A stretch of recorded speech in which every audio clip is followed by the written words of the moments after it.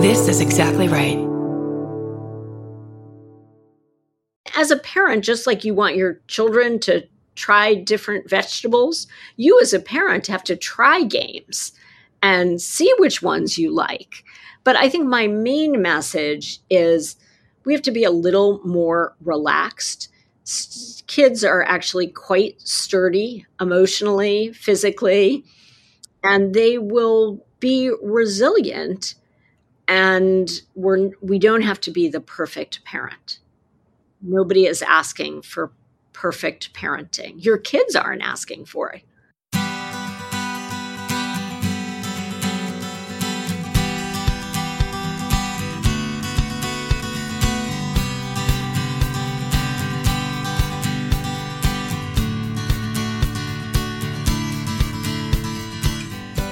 Welcome to Parent Footprint with Dr. Dan. I'm Dr. Dan. This show is about making the world a more loving, accepting, and compassionate place, one parent, one person, and one child at a time. The key to raising healthy and engaged kids is for us parents to seek the same in our own lives while striving to be the best versions of ourselves each day. No matter who you are or where you came from, with increased awareness, you could be purposeful about leaving a healthy footprint for your children, your family, and all those you care about while living your own life to the fullest. Today's show is A+ Parenting with Eva Moskowitz. Eva earned a PhD in American history from Johns Hopkins University, and after teaching at several universities, she entered politics and became a member of the New York City Council, where she became chair of the council's education committee, which oversees the city's public school system. After leaving the council, Eva founded Harlem Success Academy with 165 students, and in the years that followed, she turned Success Academy charter schools into one of the fastest growing, highest performing public charter school networks in the nation, with more than 50 schools enrolling over 20,000 students. Success's students regularly outperform students from New York's most affluent neighborhoods and go on to attend leading universities. Eva has shared her expertise with thousands of educators and visitors from around the world, testified before Congress, and worked with political leaders from both parties to advance educational reform. Her memoir, The Education of Eva Moskowitz, details her relentless efforts to advance educational equity. She and her husband, Eric Granis, are the authors of their new book, which we will be talking about today, A+ Parenting, the surprisingly fun guide to raising surprisingly smart kids. They have 3 young adult children who love to learn. Eva, welcome to the show.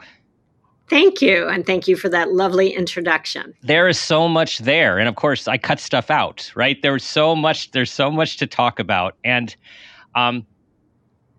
there's so many directions I want to go. We're going to talk about your journey, but I guess I want to start by just letting everyone know what you and your team have accomplished since 2006. And to let everyone know that when you started your first school, 73% of the students were eligible for free or reduced price lunch. And most of them came from a school district in Harlem where only 1 in 5 8th graders read at grade level and only 1 in 100 gained admission to a 4-year college. And here you are writing the book with your husband 16 years later. And at this time, 96% of your 8th graders are at or above grade level in reading.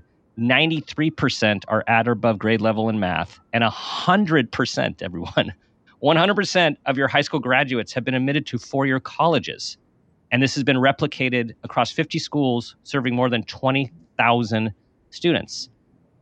That's incredible. It has been hard, but incredibly rewarding. And I think it really stems from just an absolute faith that children can, if we give them the right tools and an environment that is both intellectually engaging, but also gives children the guidance that they need to form the habits of mind that lead to success. And as you point out in the book, there's so much time. Kids are in school so much of their hours in a year, and they are at home so much of their hours in school. Like both matter tremendously.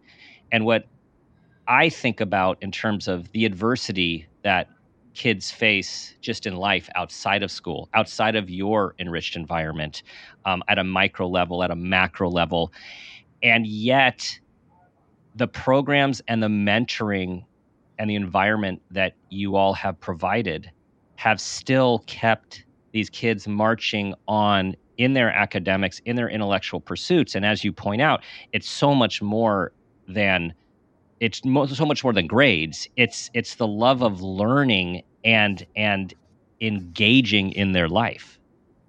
Yeah, and some of the engagement is really non-academic. We really, really believe that chess, for example, we have 11,000 kids playing chess, and we think that is as important as the academic subjects. And in fact, the intellectual discipline and focus you learn through chess may be more important than the academic subjects. We really think that dance and debate and having coding teams and math teams, all of that might be considered extracurricular.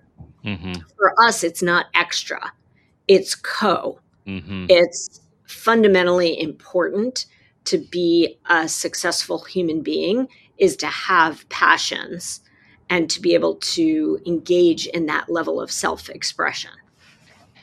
And that also seems to be a large portion of your magic recipe, the magic sauce of equity, right? Leveling that playing field, where is commonly more affluent families have more resources and ability to both pay and get their kids to all of these activities. And you, by design, built it into your program. Yes. And equity animates the work that we do. How do you ensure that there are not the educational haves and have-nots, Mm-hmm. And that is inclusive of obviously co-curricular activities, mm-hmm.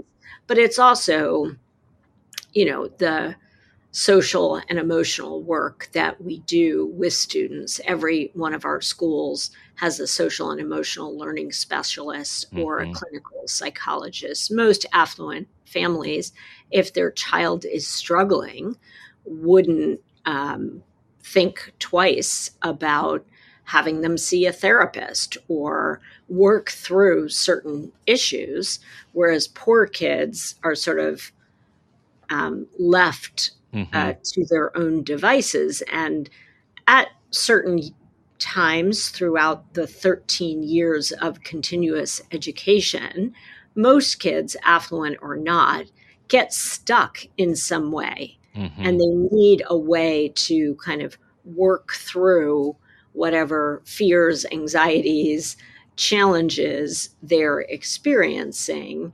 And so we as a school system provide that level of support. All of our kids, middle through high school, also have advisors. And we think the advisory model is really, really important. Those are mentors, those are advocates. That's a space once a day where kids in a smaller group get guidance from an adult.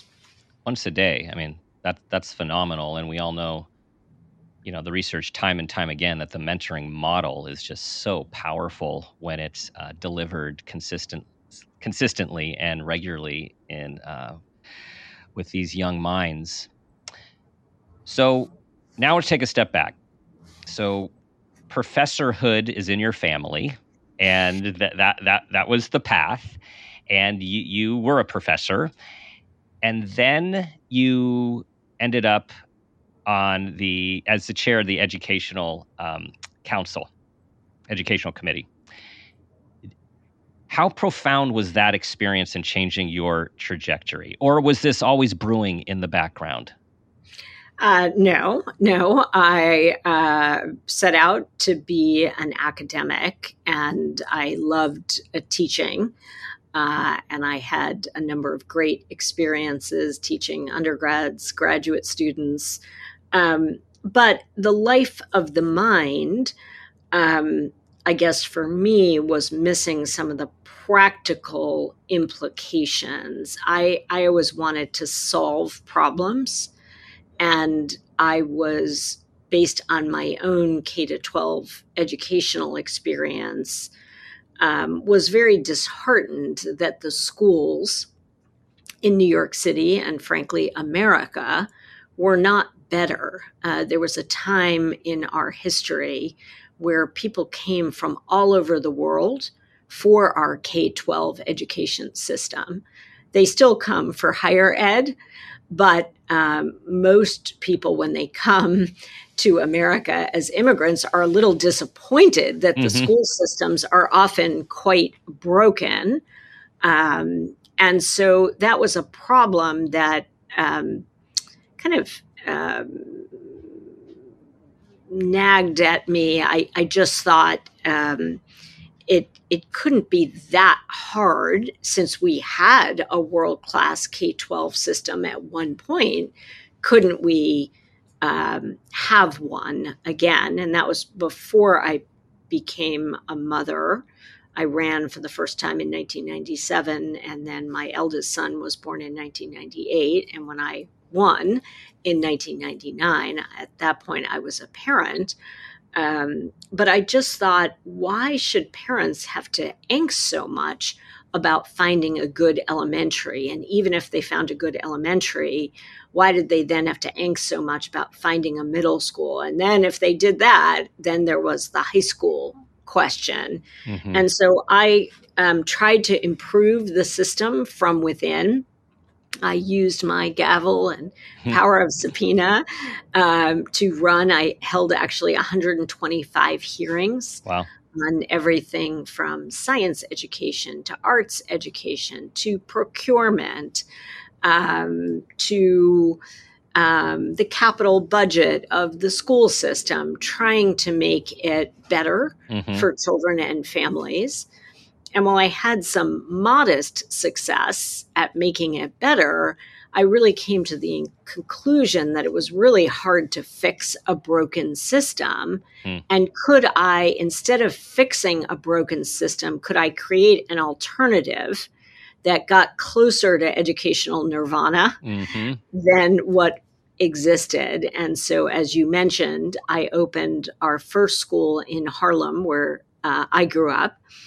Actually on 118th Street and Lenox, which is the block I grew up on, as just luck would have it.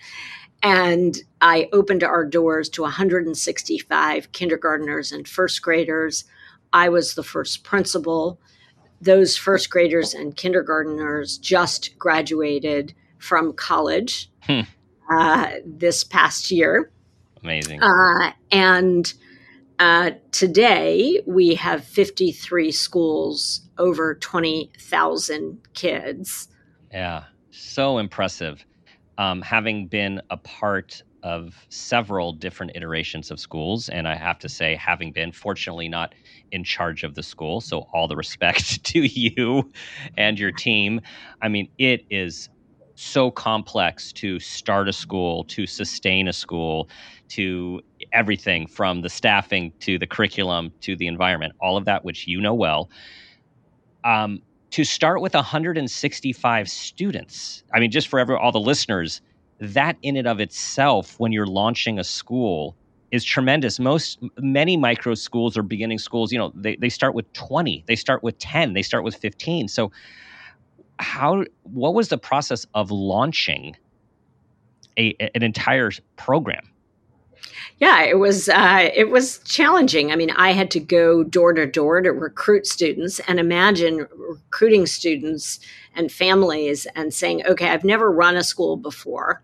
I don't have a building yet, but it's going to be a fantastic school where we're going to have science 5 days a week, starting in kindergarten.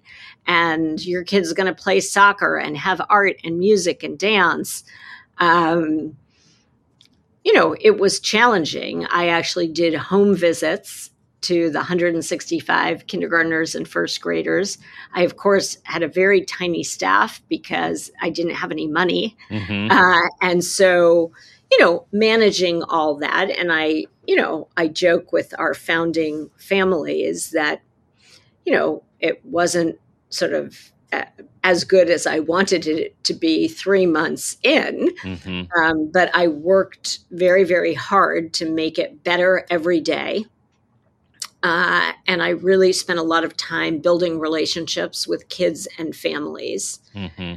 and making the building as aesthetically pleasing and well maintained Mm-hmm. as possible. I hired really smart, loving teachers Mm-hmm. who were young and inexperienced, but very committed to being learners themselves. Mm-hmm. We opened our doors, and every kid learned how to play chess starting in kindergarten. Mm-hmm. And by third grade, those kids were winning state and national championships. Incredible.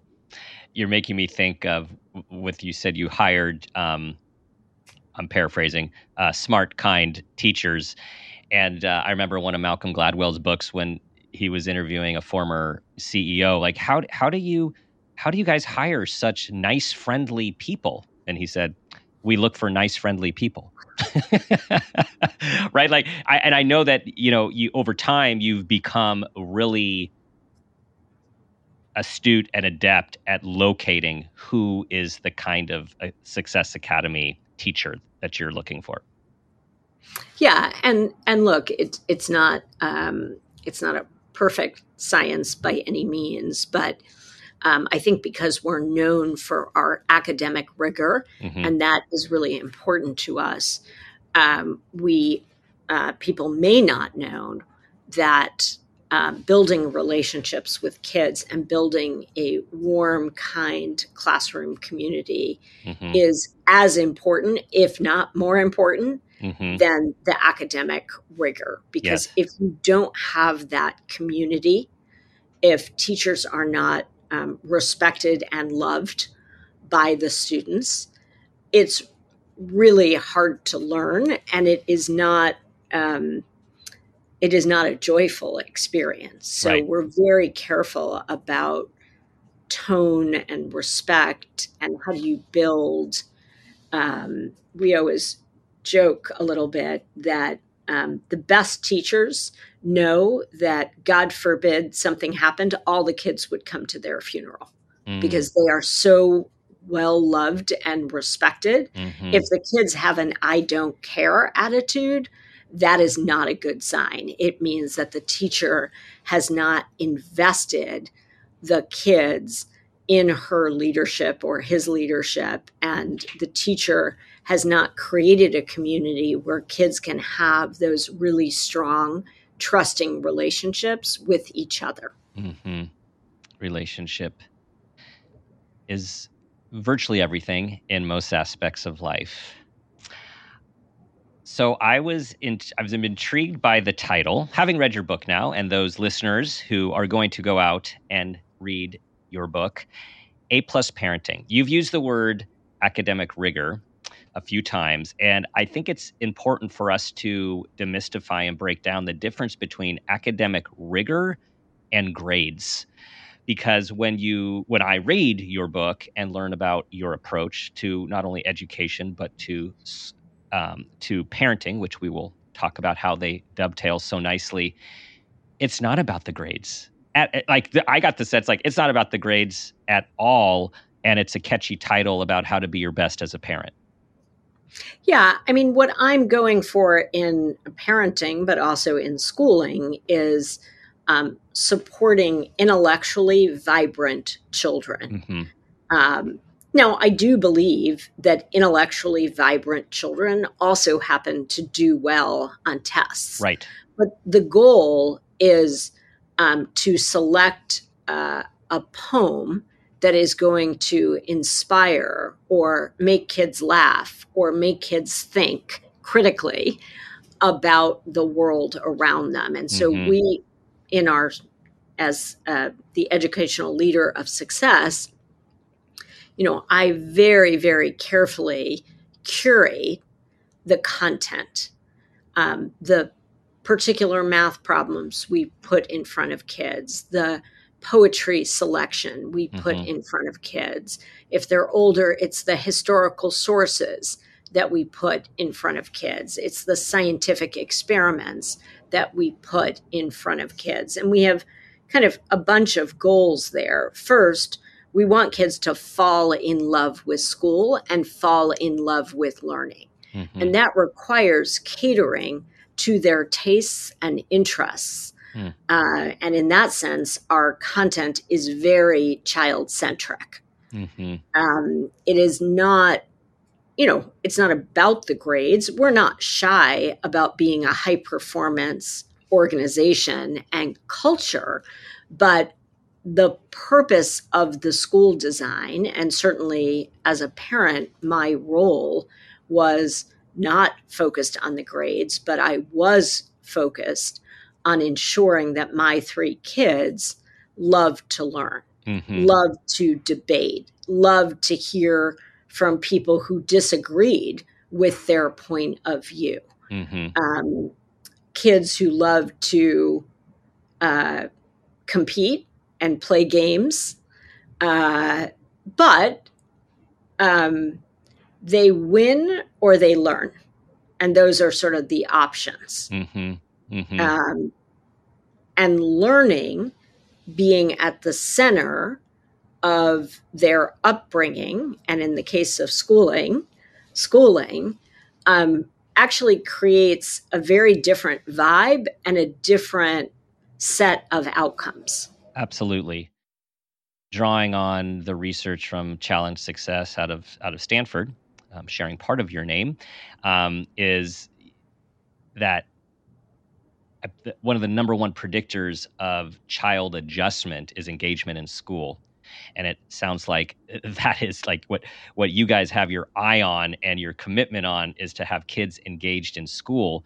And we have this epidemic we've had for too long now of overly stressed out kids who don't sleep much. They pack their schedules, pack their AP classes, all this extracurricular with the goal of getting into an elite school, which is driven by a GPA and a resume looking a certain way.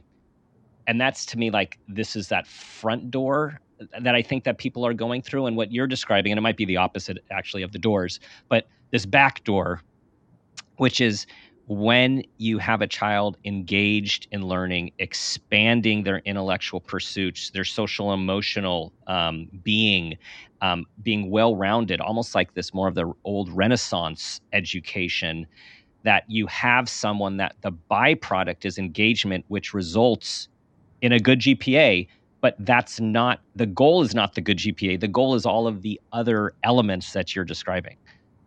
Yeah, that is exactly right. I also think, high school in particular can be so focused on college admissions that you don't give the kids the best 4 years of their lives. So our view is, we call our high school the High School of Liberal Arts in the Renaissance fashion of the word. We want the kids broadly to be learned in history, in poetry, in science and mathematics, in economics, in art history. So it's a pretty broad education. We also want them to join a rock band and to code and to find the passions that animate them. We like kids to do things in depth, meaning when you're discovering your passions, we don't want you to spend 6 months in a rock band, 6 months at chess, 6 months. You really need to learn how to sustain. You can switch, but we want you then to do the next thing with a level of gusto and dedication. And we find that when we do that, first of all, the kids are happier which is very important to us. Mm-hmm. But we've had 100% of our kids admitted to 4-year colleges and about 60 or 70% admitted to highly selective colleges at that, with financial aid, because they're well-rounded Mm-hmm. and they're passionate learners, Mm-hmm. and they've had resilience, both inside the classroom and outside of the classroom. Mm-hmm. And I think for the long-term success, you really want children to learn the habits of mind that are both going to be satisfying to them. And for that, you need intrinsic motivation. Right. Right. So if you think of your students or your children and you're really playing the long game, you want them to be happy, well-adjusted adults who, to be sure, can earn a living and support themselves. But I think you go at the parenting or you go at the schooling differently if you're thinking about life more broadly.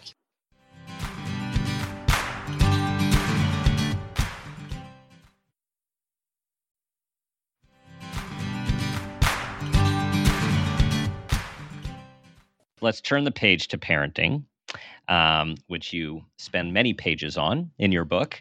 And I'm going to quote you here. The most important thing is to bring love, joy, and enthusiasm to your parenting. The more you do so, the more your children will learn to appreciate intellectual pursuits and become lifelong learners.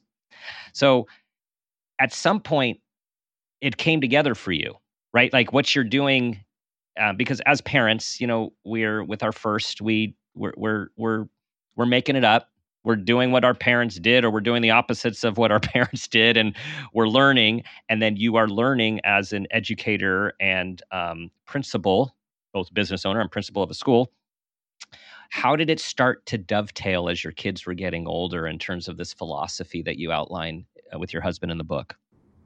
Well, I would just say, I think the philosophy is kind of important. So maybe I could just spend 30 seconds on that. I think parenting can be this self-sacrificing thing that you give to your children. And of course, on some existential level, that is true. But Eric and I took the approach that we wanted to enjoy parenting, perhaps selfishly.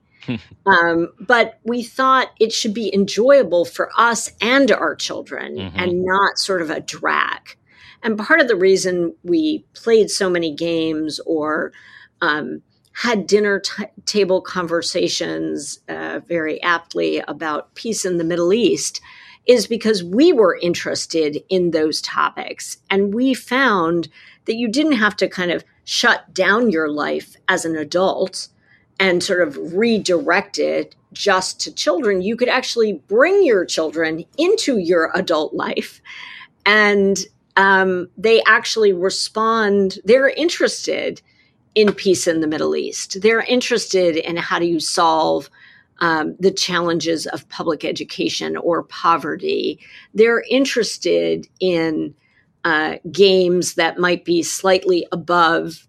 We had 3 children that were my oldest and my youngest was 6 years apart. And so we couldn't just do the baby things or do the things that the 10-year-old was interested. Everybody had to be agile. Mm-hmm. And so we were stretching our younger ones. Sometimes we were stretching the patience of our older one.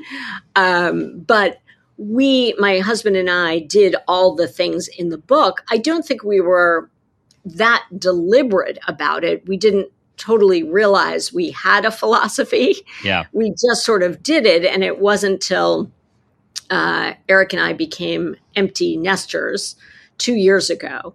And we said, we actually do have a philosophy. Mm-hmm. And it kind of got into the school, and the schools affected my parenting.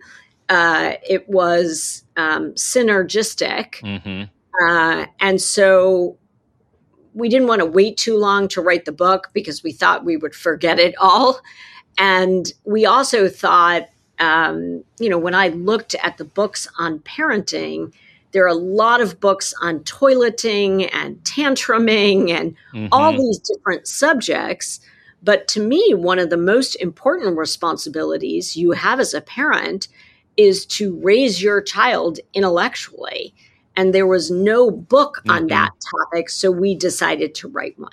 Well, and validating that for I have not read a book like that really integrates the parenting piece and the intellectual development of your child for the purpose of a lifelong learner and ultimately a life well lived, right? So I really think you guys put that together in a way where there are it's clear, like the passion and the intention is clear, of course, in your writing.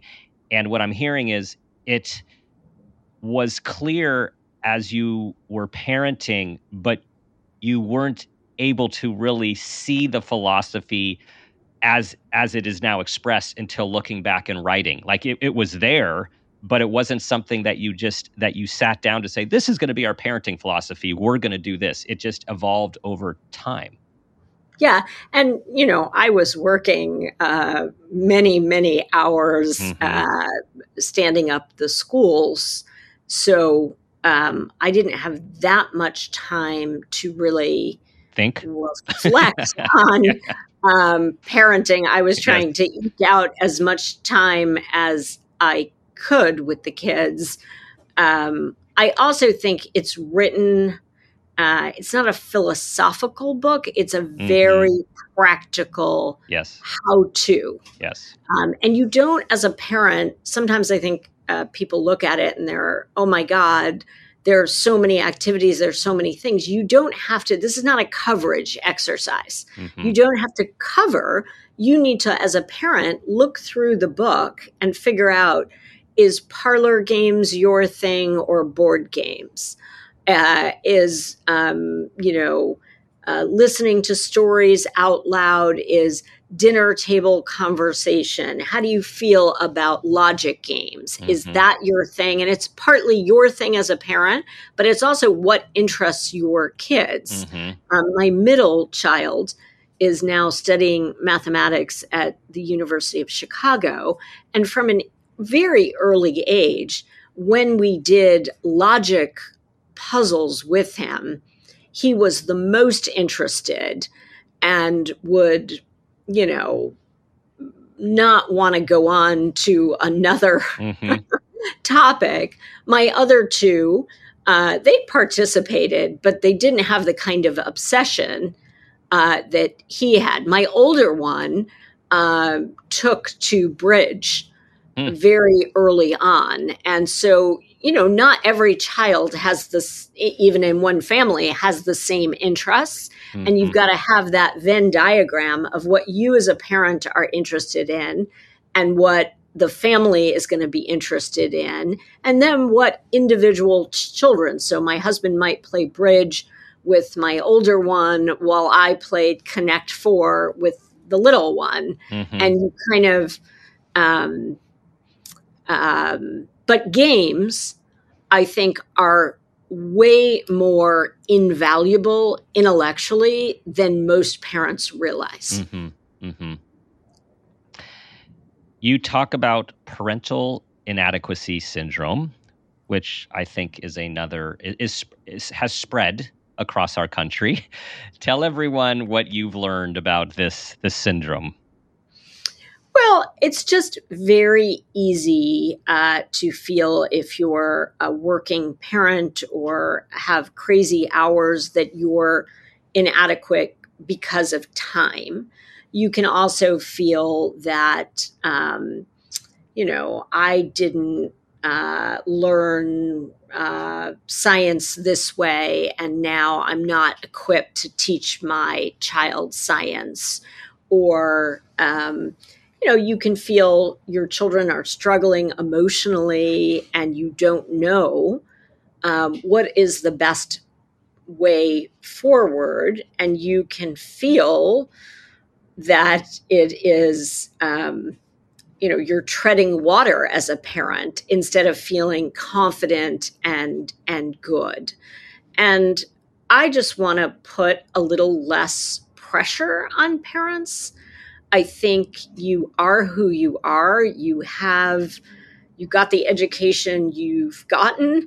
And what can you do that you are going to enjoy doing with your child and that is going to be useful? I wouldn't sort of think about hours clocked with your kids. I wouldn't think about, some parents are better at things than other parents. If baking is your thing, that is a wonderful activity to do with children. If parlor games, and as a parent, just like you want your children to try different vegetables, you as a parent have to try games and see which ones you like. But I think my main message is we have to be a little more relaxed. Kids are actually quite sturdy emotionally, physically, and they will be resilient. And we don't have to be the perfect parent. Right. Nobody is asking for perfect parenting. Your kids aren't asking for it. No, it just it in a lot of communities and through social media, there is a lot of pressure on parents these days to do that, to do everything. I mean, to do literally everything and produce this outcome, which then becomes a reflection of oneself and all of the worry that goes into that. Speaking of worry, I liked what you said in the book. If you're worried about whether you're doing enough for your children, then you're probably already doing a lot for them. Right? Like the people who are worried about it are these conscientious people who are really doing their best. And for those of you who don't worry about it, we all want to be you, right? That's a gift to not have to worry in that way these days. Yes, couldn't agree more. And look, I'm not speaking from a place of, I had no angst, or I in fact, I felt torn between my work and other people's children and my own children. Was I giving too much to other people's children and not enough to my own? And it's not as if I had no challenges in this area, but I think I learned to have a level of equanimity about it. And I just don't want parents to kind of beat themselves up right. Over and over again. They have the time they do. It's important in parenting to get a good night's sleep and eat well and exercise and do all of the things that give us energy and optimism. Yeah. And you can get kind of down on yourself as a parent. And I'm just trying to avoid that. You're right. You just triggered a memory, a parenting memory of mine with the work-life conundrum. And when our kids were younger, and it was a very busy time at work, and I was seeing lots of clients, and then clients, or there were crises that happen, and then I would call home and say, "Hey, I'm going to be home a few hours later. I got this client, and I have to get in." And my wife, who's 100% supportive of the practice and has been integral as part of building the practice over the years, there was this one period of time, and I'll never forget. She said to me when I said, "Well, these kids, these kids need me." And she said something like, "What about your kids? What about us needing you?" And oh man, did that pierce. And it was so true. But this dilemma and I know you can relate because of I know the commitment it takes to achieve what you have achieved in your school and schools. It takes a lot of time and a lot of spontaneity. Like you have to react and adjust to many different things while also have this focus on your own family. And that's tough. Yeah, it was challenging. I too have a very supportive spouse who made it easier. but you just feel conflicted Mm-hmm. much of the time. Yeah. And so that's why I think it's so important to enjoy parenting, because if parenting Mm-hmm. becomes another job Right. Right. and you've got a job, it just becomes, I think you always feel that your gas tank is sort of half empty instead of full. Mm-hmm. Yes. And working hard and working passionately is also modeling those characteristics for your kids. Like there's so many sides of this, right? Like this is not a black and white thing. So there's upsides and sometimes there's potential downsides. But as you point out, it doesn't mean it's a downside for the kid necessarily. If they're fulfilled in their life and they're involved in what they're doing and they have another parent or caretaker around them, I think sometimes we think we're being missed more than we are, and that's when we're being hard on ourselves. Yes. So true. So, this connection, what have you found with this connection between the joy of learning and the joy in living? Well, I just think when you have an intellectual life, it is unbelievably pleasurable, meaning when you love to read, for example, getting the opportunity to read Jane Austen's Pride and Prejudice and get into the mind of a great literary figure who wrote hundreds of years ago, that pleasure in reading is really sustaining. And of course, um, it's important to be well-rounded. So you read and you spend time with people you love and like. But I think that intellectual life is underrated in terms of the pleasure and meaningfulness of life that it can give you. Mm-hmm. I mean, I read voraciously, not only fiction and nonfiction, but I read 4 or 5 newspapers a day. And, I'm trying to understand, unfortunately, the state of the world, Yes. which is not seeming very, it can leave one a little dispirited. Yes. But, being an active citizen of the world, I think, is part of what makes life worth living. And then being connected to people who are also reading and wrestling with the challenges of the world, I think is, to me, it's part of the zest of life. Yes. I have to say this. The quote that you quoted is so funny and on point by science educator Neil deGrasse Tyson, because obviously it's the antithesis of what you believe in your parenting and in your education. The quote is, "We spend the first year teaching them to walk and talk, and the rest of their lives telling them to shut up and sit down."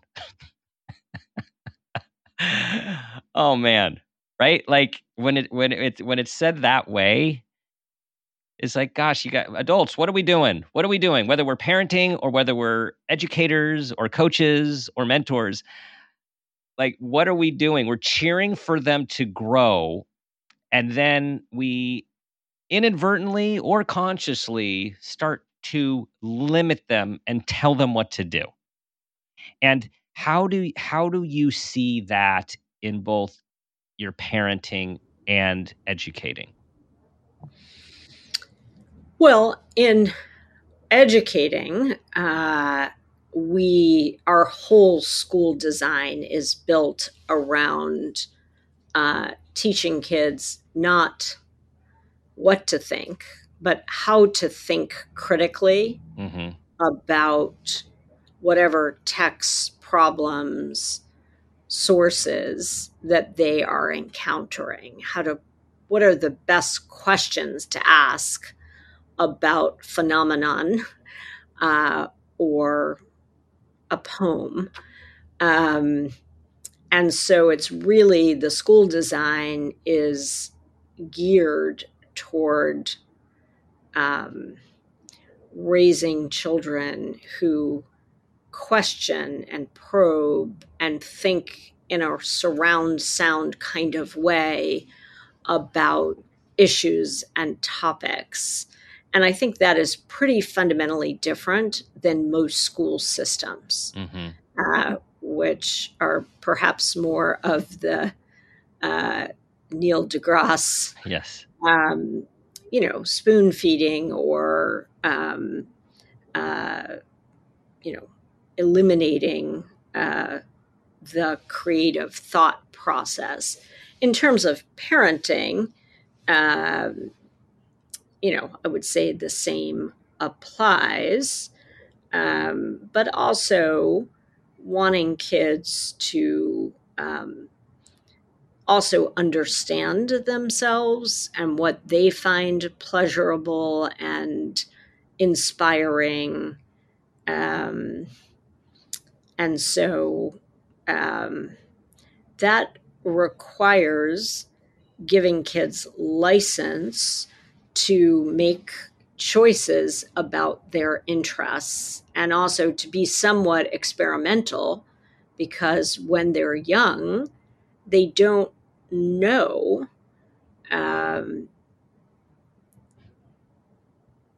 what's really going to engage them. Interest in follow their interests, not your interests. And they might overlap, but having that awareness as a parent that this isn't about us, this is about them and their life and their path, and how we can cultivate and support their passions, their interests, their risk taking, right? Like their lives and where they're going. Yeah, and I think it's not only risk taking and not imposing your will on them, although guiding them, but I also think it's being attuned to, if your kid, you think your kid might like bridge and you try it and they have a reaction, you have to be attuned to that, whether the reaction is positive or negative. And I think sometimes parents are so activity driven that they don't stop to listen to the kid. Well, what are they telling you about their level of investment? And even stopping to ask, well, what did you like about that? Or what didn't you like about that?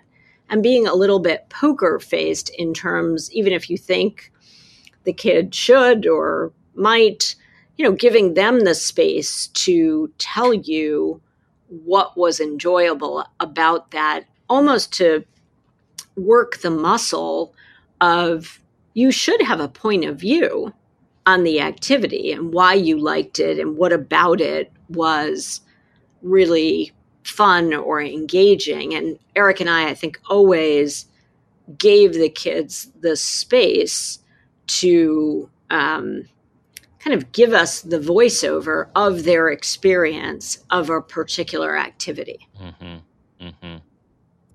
What do you hope readers get from your book? If there was like one main message, because there is a lot in there, and I just want to reiterate what you've said and also what you said at the beginning of the book.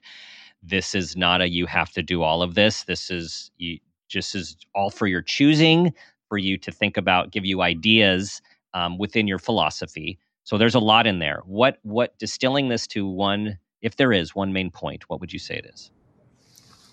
Well, I almost called the book The Joy of Parenting, because I really am very passionate about you enjoying the experience. I can't emphasize enough that if it's stressful, a checklist, first of all, your kids know. And so finding the things that you truly enjoy is important. I would say the second thing is I wouldn't assume that the school is taking care of the intellectual development of your child. I would take that on yourself a little more because, school can be a sort of a mass experience. The institution has many objectives, and I wouldn't just kind of give that over to the school. I think parents need to steward the intellectual development of their kid, even if the school is good and plays an important role. I wouldn't hand that over. Mm-hmm. I would make sure to take the reins yourself. Okay, Eva. We must transition to the parent footprint moment question. Tell us about a time that you became aware of yourself as an individual, as a parent, or even an awareness of your own parents. And that new awareness had a positive impact on your life, your kids, and or those you love. Well, there are so many moments, but choosing one, I think, is the time that my eldest son had, believe it or not, had never visited my schools. And I didn't want to, impose. He was a teenager. He had his own life. He had a teenager.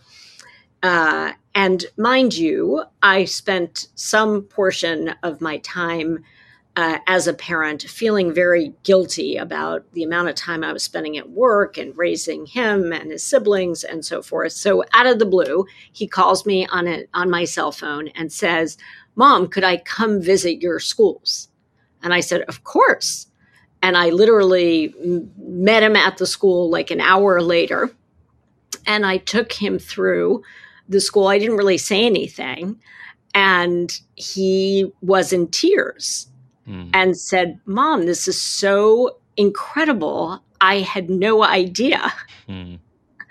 And he was so proud of me. And he was at this point 17. And I had been doing this for quite a few years. And it made me realize that, my guilt and, it was sort of unnecessary. Yeah. He didn't feel that way. And when he saw the school for the first time, he was really, really proud. And I never thought, I had spent all these years being proud of him. I never anticipated how much it meant to me that he was proud of me. I had sort of not even considered when that moment would occur, if it would occur.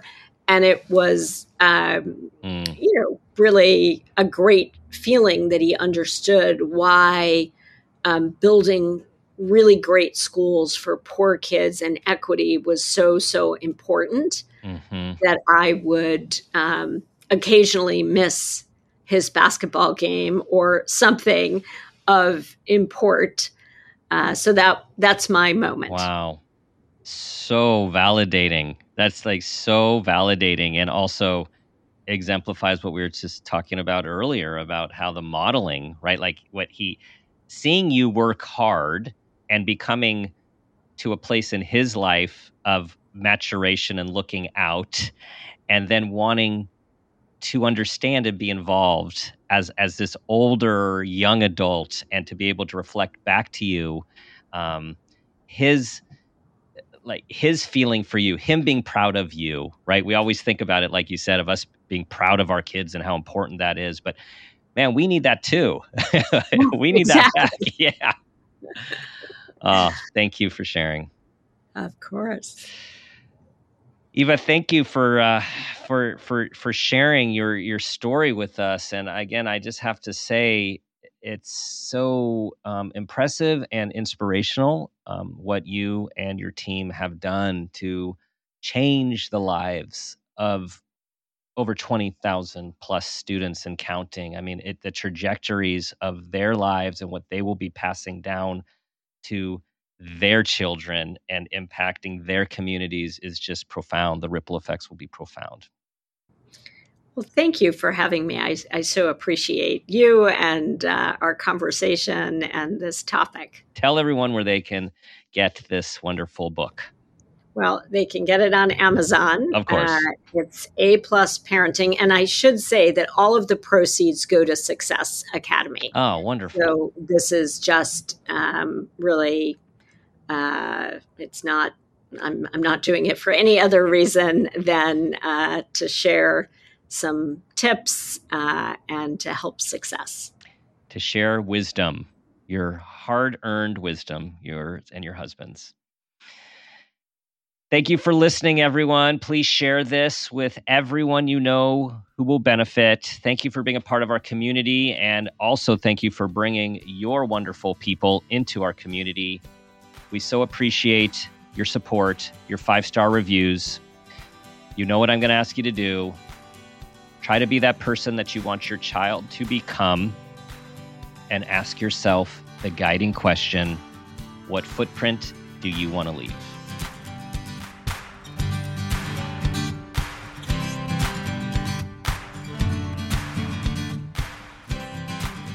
This has been a Peters and Rossi production. Parent Footprint with Dr. Dan is produced by Laura Rossi. Our engineer is Phil Rossi. Theme music is Strummerman, composed and performed by Pro Tunes. Artwork is by Garrett Ross. Follow us on Instagram and Facebook at Parent Footprint Podcast and on Twitter at Dr. Dan Peters.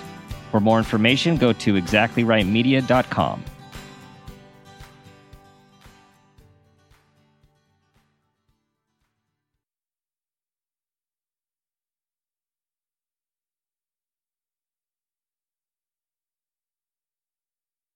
Follow Parent Footprint with Dr. Dan on Apple Podcasts, Spotify, or wherever you like to listen so you don't miss an episode. If you like what you hear, rate and review the show.